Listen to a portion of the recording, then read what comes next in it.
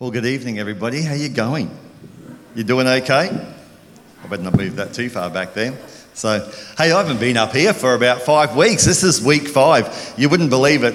On Wednesday, I thought, I'm getting ready for my sermon and everything. And then on Wednesday, I get a call from Pastor Darren Hayhoe and with an SOS, could I preach for him this morning?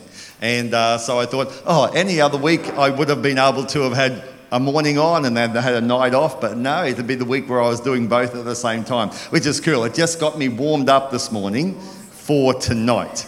So I'm excited about that. So have you had a good week? You know, that Ian sharing that testimony about the Horatio Spafford, I think if nothing else tonight, it should be just well with our soul regardless of what we're going through. You know, if a man can lose all bar one of his children and still hold his marriage together and go and run a ministry and care about other people's orphan children and still say it is well with my soul, then there's really nothing else that we need. He knew the real Jesus. He knew the real Jesus that was the lover of his soul. And, you know, when we can grasp hold of that tonight, when we can grasp hold of that in our lives and go, no matter what happens, it is well with my soul. And we hear that story, and I've heard that story a few times. But can you imagine being over the place where your 3 daughters had drowned? And in that place, God giving you a song that says, it's well with my soul. I think for me it would be anything but well with my soul, you would think, wouldn't you, at that time? But he was able to write it as well with my soul. And, you know, sometimes I think we get so busy in our lives and so wrapped up in our own problems and our own concerns that we actually forget to stop and go, hey, we've got the God of the universe on our side. And no matter what's going on in my world, it's well with my soul tonight. And I'm going to speak out of 1 Timothy tonight, but forget about 1 Timothy. No, just make sure it's well with your soul tonight, because we can get bitter and twisted and hurt and all of those things, but it's got to be well with my soul. It's got to be well with my soul tonight, the life that God's given me. And I've got to be okay with that. And tonight, you know, if you're tormented or you're feeling like that, tonight you come up at the altar just for that alone. And one of our prayer team will pray for you. And look, it's got to be well with your soul tonight, where you're at. Live in peace with the plans that God has for your life. But I have the privilege of speaking out of one of the hardest books in the Bible. I think it is anyway. 1 Timothy tonight. Oh, for goodness sake, I thought I've got 5 weeks or 6 weeks to write about 1 Timothy. And so I thought I'll just sit down and read it from cover to cover. It's only 6 chapters and God will just spring a sermon on me and that'll be awesome. And I read it through, I think I've read it 15 times and thought, what are you doing to me, God? What are you doing to me, God? What do you want me to talk about? And so tonight, I'm going to do a brief overview of the book of Timothy. I'll tell you what's in there and that sort of thing. But the theme of my message tonight and the theme that comes through the book of Timothy for me is all about transformation. It's all about transformation. It's all about transformed lives and being transformed into who God called you to be. But we'll have a look at the book of Timothy and see how I come up with that conclusion. Is that okay? Paul wrote 1 Timothy to advise his co-worker, Timothy, about issues in the church of Ephesus. False teachers are the main cause for this letter, and their teaching apparently involved incorrect assumptions about the law. So here we have Paul writing to a young Timothy saying, there's a church in Ephesus and they're getting it wrong. They're getting it wrong. I need to get them back on track. I need to bring them into a place of what's right and what's true. And there's going to be some rules and regulations around that. And I need you to go to these people and I need you to sort that out. And so the main problem was false teachers, people who were teaching stuff that wasn't the truth. In 1 Timothy 1, it says, they want to be teachers of the law, but they do not know what they are talking about and what they so confidently affirm. We know that the law is good if it's used properly. Wow. There was people in that church getting up and sprouting off all of these things that they were saying was the truth, but it wasn't the truth. It wasn't the truth at all. They were taking liberty in what they were saying, and they were destroying the church of Ephesus. Some of the things they were teaching about were not allowing marriage and certain foods and own desires and pleasures of things that they said God was okay with. They were allowing lots of things into that church which were causing it to actually not be the church that God had created it to be. They forbid people to marry, it says in 1 Timothy 4, they forbid people to marry and order them to abstain from certain foods which God created to be received with thanksgiving by those who believe and who know the truth. For everything God created is good, and nothing is to be rejected if it's received with thanksgiving, because if it's consecrated by the word of God and prayer. So nothing that God made was bad. And they were having their own say and making up their own doctrines and their own philosophies along the way of this thing, and then putting it all into the church and trying to turn it into something and make it something that it wasn't supposed to be. So I don't know about you, but it doesn't sound like the church that I really wanted to be in. Paul's real concern is with the result of false teaching, for it promotes mere theories over solid truth. And it says in 1 Timothy, and I urge you, when I went to Macedonia, stay there in Ephesus so that you may command certain people not to teach false doctrine any longer, and to devote themselves to myths and endless genealogies. Such things promote controversial speculations rather than advancing God's work, which is by faith. Wow, how often do we hear that? You know, like I remember when we did Bible college, our lecturer used to talk about going down rabbit holes. You never find a way out. You can never find a way out the other end. It's just going down a rabbit hole, a journey that will never take you anywhere good. And, you know, this church is... Like, the more I started to read about the church in Ephesus, the more I realised it was in a real mess. It was a church that was under false teaching. There was sexual impurity in there. People were tut-tutting people for what they should and shouldn't do. And some people were eating this and telling people they can't eat that, and doing this and not being able to do that. And the truth was being distorted. And it was like, it was terrible. And it led to a real arrogance in the church. They are conceited and understand nothing. Paul didn't pull any punches, really, at all, Like, I wonder what he would have said had he stood there in front of them. He probably did say it, but, I wonder how the people reacted to that.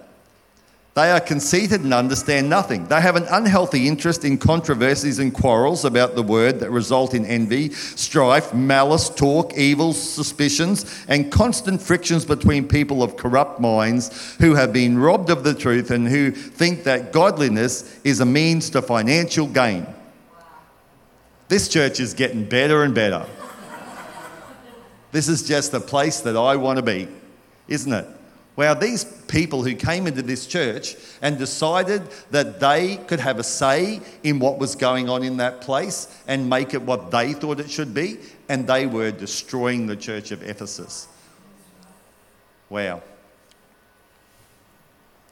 They who want to get rich fall into temptation and a trap and into foolish and harmlessful desires. They plunge people into ruin and destruction, for the love of money is the root of all kinds of evil. Some people, eager for money, have wandered from the truth and pierced themselves with many griefs. So not only that, they were using the church for their own gain and to make it a place that was profiting them by not even telling the truth.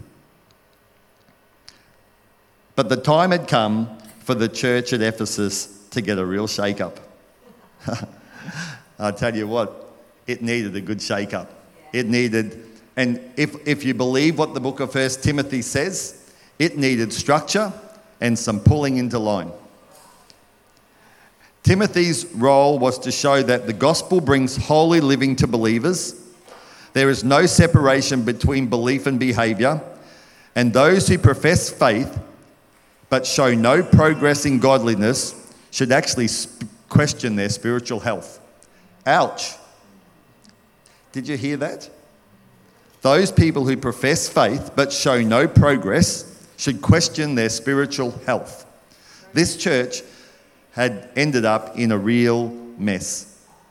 The need for proper behaviour in worship, in matters like evangelical prayer, unity, modesty and submission. That church leaders should be people who live lives shaped by the gospel. Appropriate honour is the key element in how Christians should relate to others in the church. Everything God created is good and is to be appreciated but not worshipped. And it's important to protect the truth of the gospel. The truth of the gospel. That's what the book of Timothy is all about, because they had wandered so far from the truth of the gospel. They had wandered so far over this way, and they thought it was okay. It sounds like Timothy had his work cut out for him. This church was a real mess, a complete runaway train. And I don't know, in today's version of that, in 2022, if you were being counselled by somebody who was in higher authority than you and you were talking to them about your church like that, I think they might be saying, I think it's best you close the doors. I don't know whether or not that church is able to come back from that. I don't know if you're allowing all that stuff into your church, then I don't know. I could be beyond help. So tonight I want to call this message the Timothy transformation, because he was the one that got in there and did what he was supposed to do. Paul, who sent Timothy, to me was totally transformed. Now I don't know, most of us know the story of Saul becoming Paul, but a brief overview of that. You know, Saul was a murderer, a killer. He hated Christians. He went around doing all that he could to make sure the Christians' lives were miserable. And one day, he had an encounter with Jesus on the road to Damascus. And his life was changed forever. And Saul became Paul, and he flipped over and he started becoming a person who went and changed the lives of Christians and people all over the world for good. And I want to say tonight that are you totally transformed like Saul, who became Paul? Because if God can do that to him, he can do it for you. And this man was someone that I don't know. Actually, I'm going to read a little bit about Saul, and truthfully, I don't know whether I actually would like him.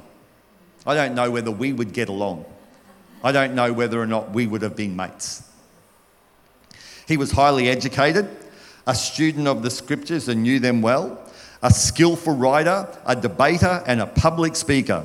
He travelled extensively spreading the gospel and establishing churches. He was the spiritual leader over a number of far-flung churches and trained up pastors and elders to oversee those churches.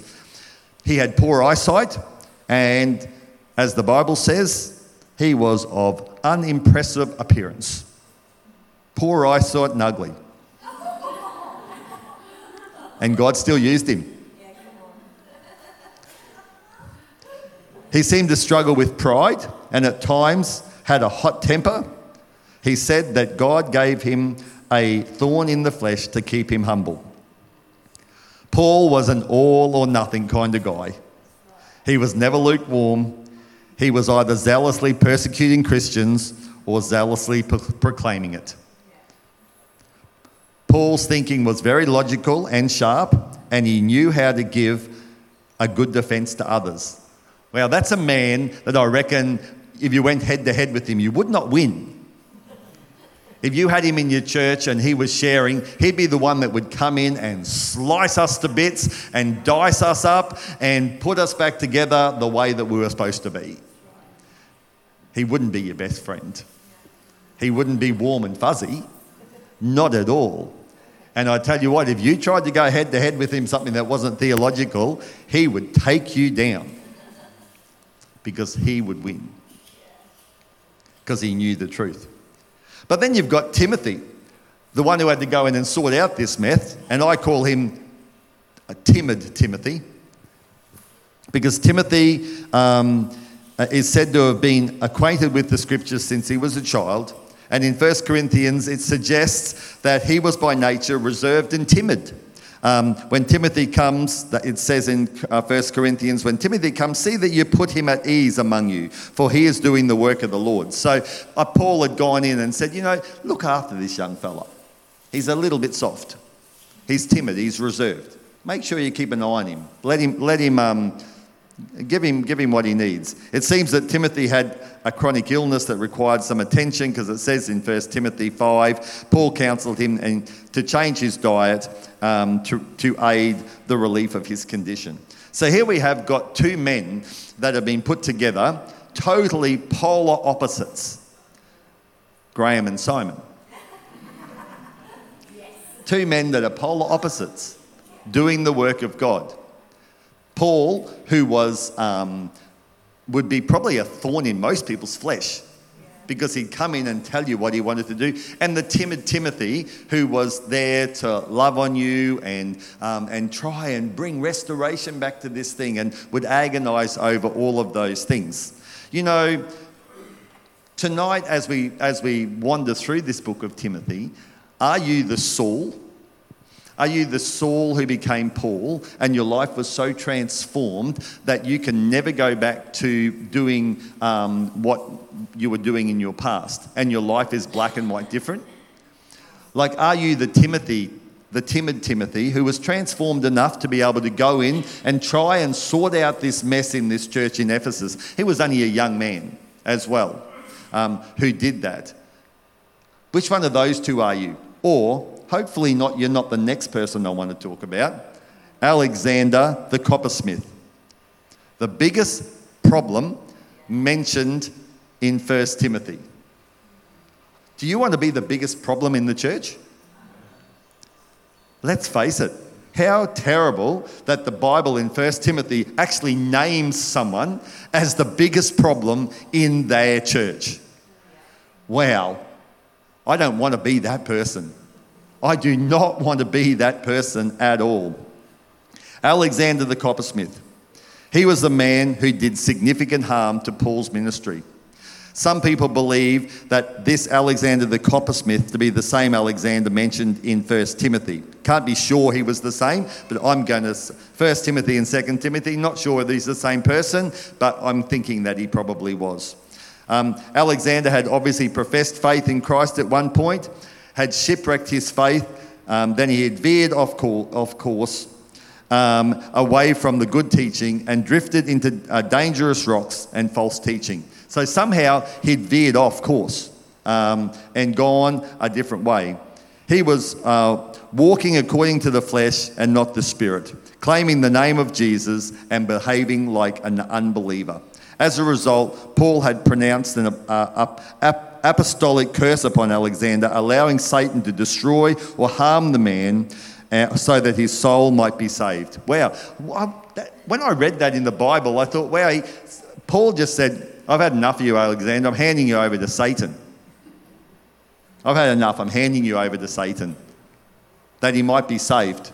I wonder if he was trying to get to the point where he was so desperate that he actually came back to God, trying to do him a favour.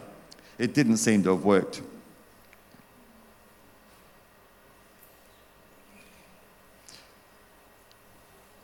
It says in 2 Timothy 4, Alexander the coppersmith did me great harm, and the Lord will repay him according to his deeds. I don't want to be that person.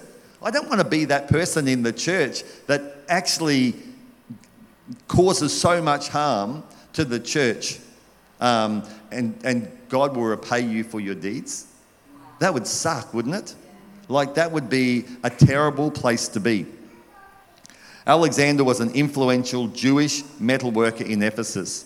When the missionaries came to town, Alexander the coppersmith got to know them and was seemingly open to the gospel. And when the unrest broke out over sales, Alexander was chosen as the natural liaison between the silversmiths and the target of their what was going on. Alexander showed his true colours in the church, and it became apparent that he and Hymenaeus were living for themselves and not for Christ. Alexander the coppersmith had continued to damage the cause of Christ and had been a personal enemy. Possibly Alexander had used the influence and financial standing to prejudice the Roman Empire against Paul. Alexander sucks. I don't want to be Alexander at all. I don't want to be like him. But there had to be, in that church, to stop all that stuff from happening, order and structure. And that's what Timothy had to go in there and try and bring this train wreck back together. He had to go in there and try and bring something out of nothing back together.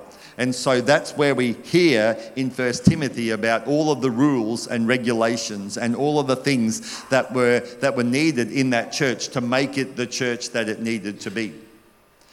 And so I'm big on structure. I'm big on trying to get things in order. But it talks a lot about overseers, deacons. And here's a trustworthy saying. It says, whoever aspires to be an overseer desires a noble task.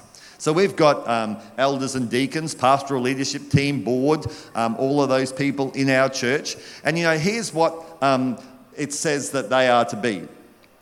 They're to be above reproach, faithful to their spouse, temperate, self-controlled, respectable, hospitable, able to teach, not given to drunkenness, not violent but gentle, not quarrelsome, not lovers of money, must manage their family well, must not be recent converts, must also have a good reputation with outsiders, not indulging in much wine, not pursuing dishonest gain. They must keep hold of the deep truths of the faith with a clear conscience, not malice talkers but temperate, trustworthy in everything.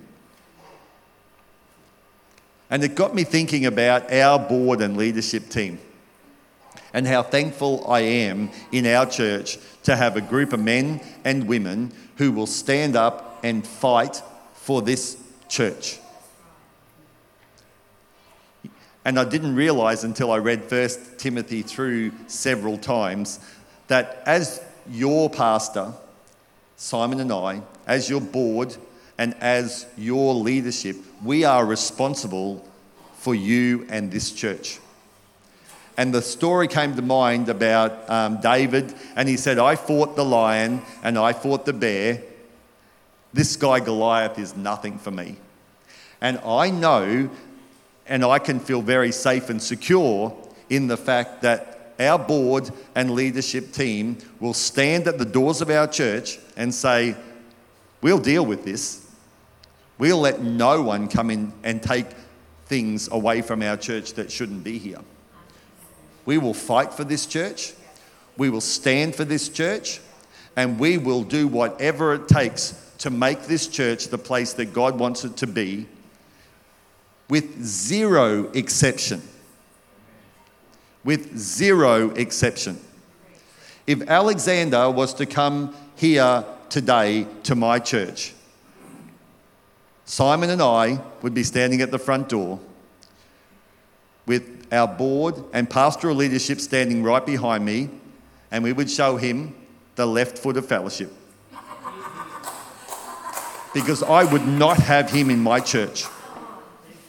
I would not have it. And you can stand and believe with me that this church is in a safe place because we take the rules from 1 Timothy seriously. We do care about people. When it says caring about widows and orphans and all of those things and all the things that it talks about in 1 Timothy, we do it. We love on people and we will protect our church fiercely. Because we're protecting it for our youth, for our children, but we're protecting it for you as well. You come here every Sunday night.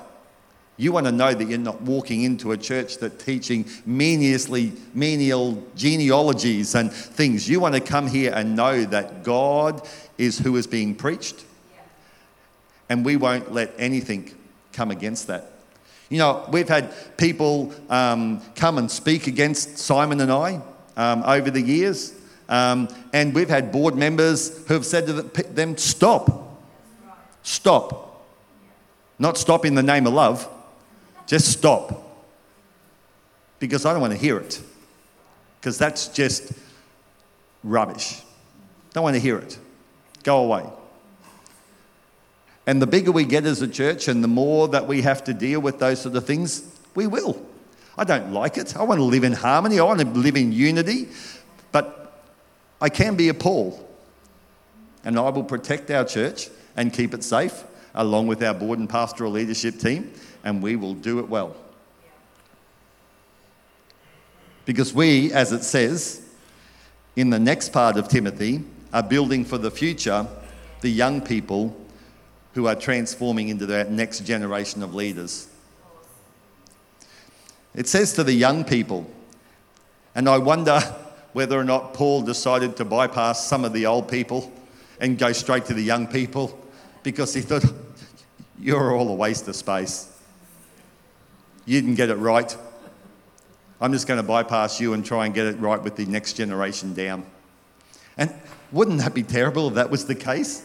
Wouldn't that be terrible if someone came in here and said, you know what, all of you old people, honestly, you've screwed it up completely. Just move aside and let Simon bring in the youth, and let's see if we can try with them.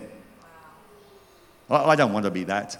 I don't want to be that. This is sounding like a harsh message, but it's a harsh letter about how we keep our church safe and how we grow to the next level to be who God created us to be, a church which is safe and full and loved and doing it the right way. Building for the future. It says to the young ones, don't let anyone look down on you because you're young, but set an example for the believers in your speech, in your conduct, in love, in truth, in purity, until I come. Devote yourself to the public reading of scriptures, to preaching and teaching. Don't neglect your gifts, which was given through the prophecies when the body of elders laid hands on you. Be diligent in these matters. Give yourself wholly to them, so that everyone who sees your progress watches your life and doctrine closely. Persevere in them, because if you do, you will save both yourself and the hearers. I feel as a church, we are a bit of a 1 Timothy church. We have young people on our stage. We're training them up. Ian and Jess are doing an incredible job of training up young people to be able to play music. Charlene's got young people on our prayer team. We've got young ones getting up and preaching at youth group and sharing. You know, we want to see the next generation come through in and do what they are called to do. But we don't want them to come in spite of us. We want them to come because of us. I don't want them to look back and go, hey, all those... Actually, now thinking about it, some of the things they taught us, that wasn't right.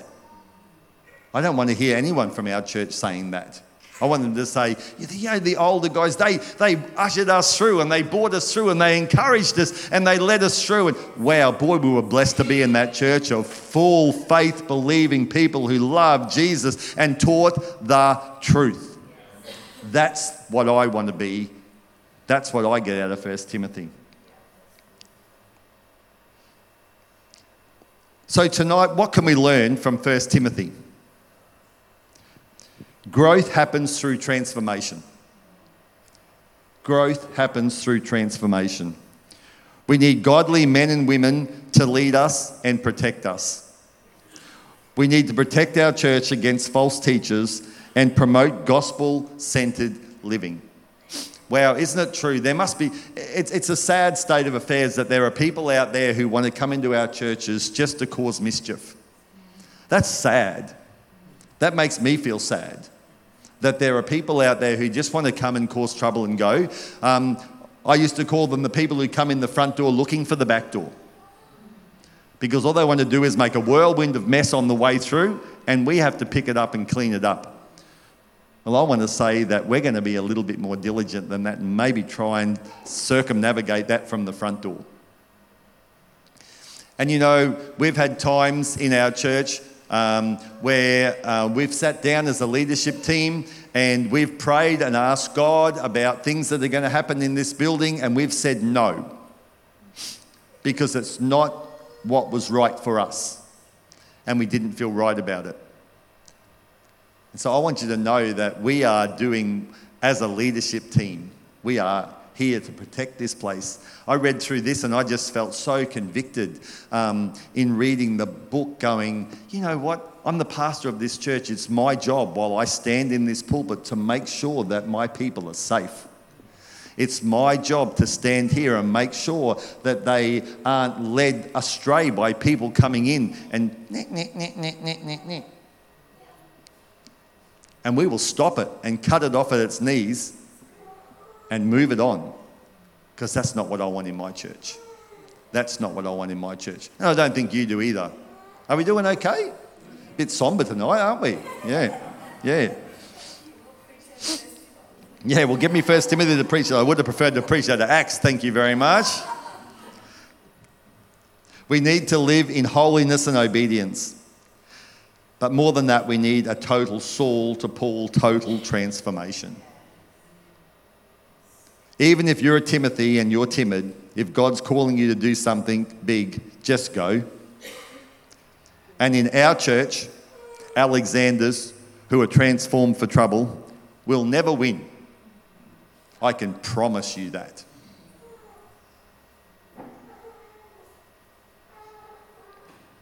We need to build into our young people and keep seeing young people transformed into who they were created to be.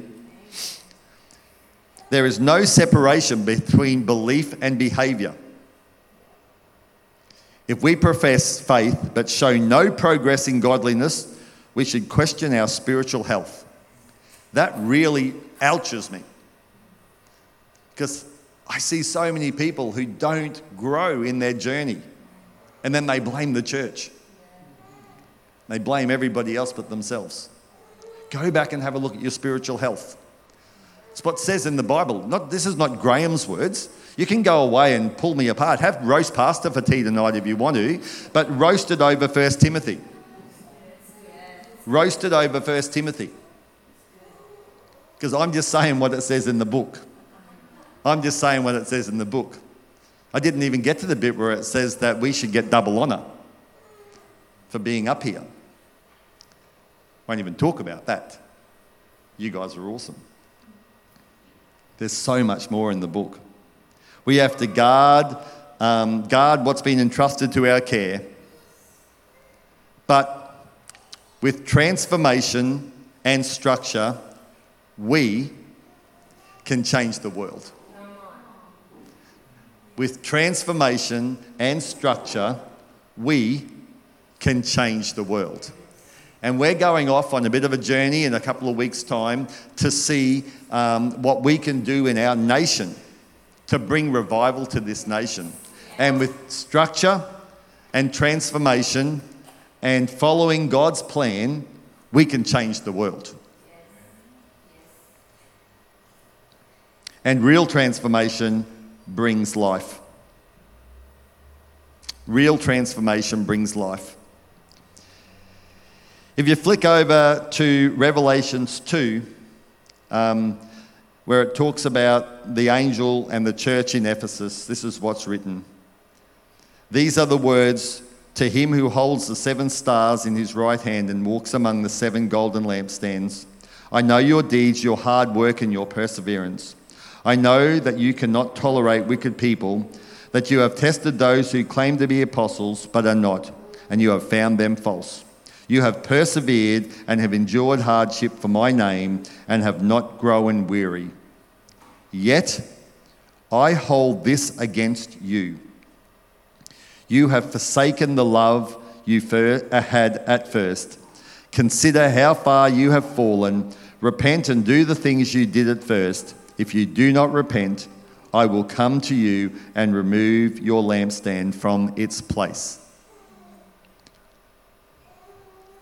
That church must have struggled and struggled and struggled. And even after Paul and Timothy went there and tried to bring it all back into order, it says we have no way of knowing whether they corrected their problems they did for a season, but sadly the church died somewhere during the 2nd century. And in later centuries, Ephesus was the leading city of councils for the early Roman church. It didn't make it. They tried, but it doesn't sound like they made it, because there was too much false teaching. Too many of these, what are they called? The Nicolaitans. They are men who led lives of unrestricted indulgence in the church. And you know, as I read through the book of Timothy, I actually cried more and more, thinking about what could be if we don't get it right. And we are charged to make sure that we keep our church heading in the ways of Jesus, and that only. But what I do know is that a couple of people who can come into your church and cause disruption and start speaking the not truth can soon be the end of it, and we may not be able to come back. So as a leadership, as your pastor, we're going to protect our church fiercely. We are going to love the truth and the truth only. And you know what? I tell you this. If you hear someone speaking against our church, if you hear someone speaking against me, if you hear someone speaking against our board, you stop them in their tracks. Because I do that for you. Let's pull it up. And let's be the church that grows on a foundation of structure and gets it right. Because when we are 250, 350, 450, 550, 1,000 people strong here, and we have 20, 30, 40 churches in Queensland, and 20, 30, 40 in New South Wales and Victoria that are all tucking under our wings, what will happen if we don't get our structure right out of 1 Timothy here? It will collapse. It will collapse. And I know that sounds harsh tonight. Straight out of 1 Timothy. Straight out of 1 Timothy.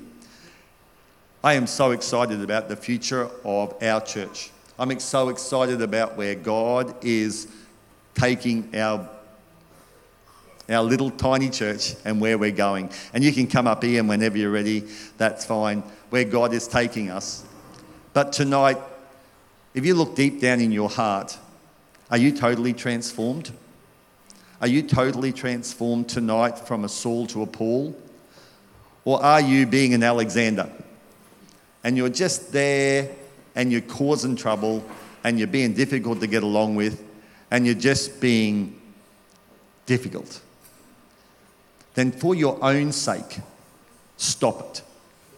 For your own sake, stop it.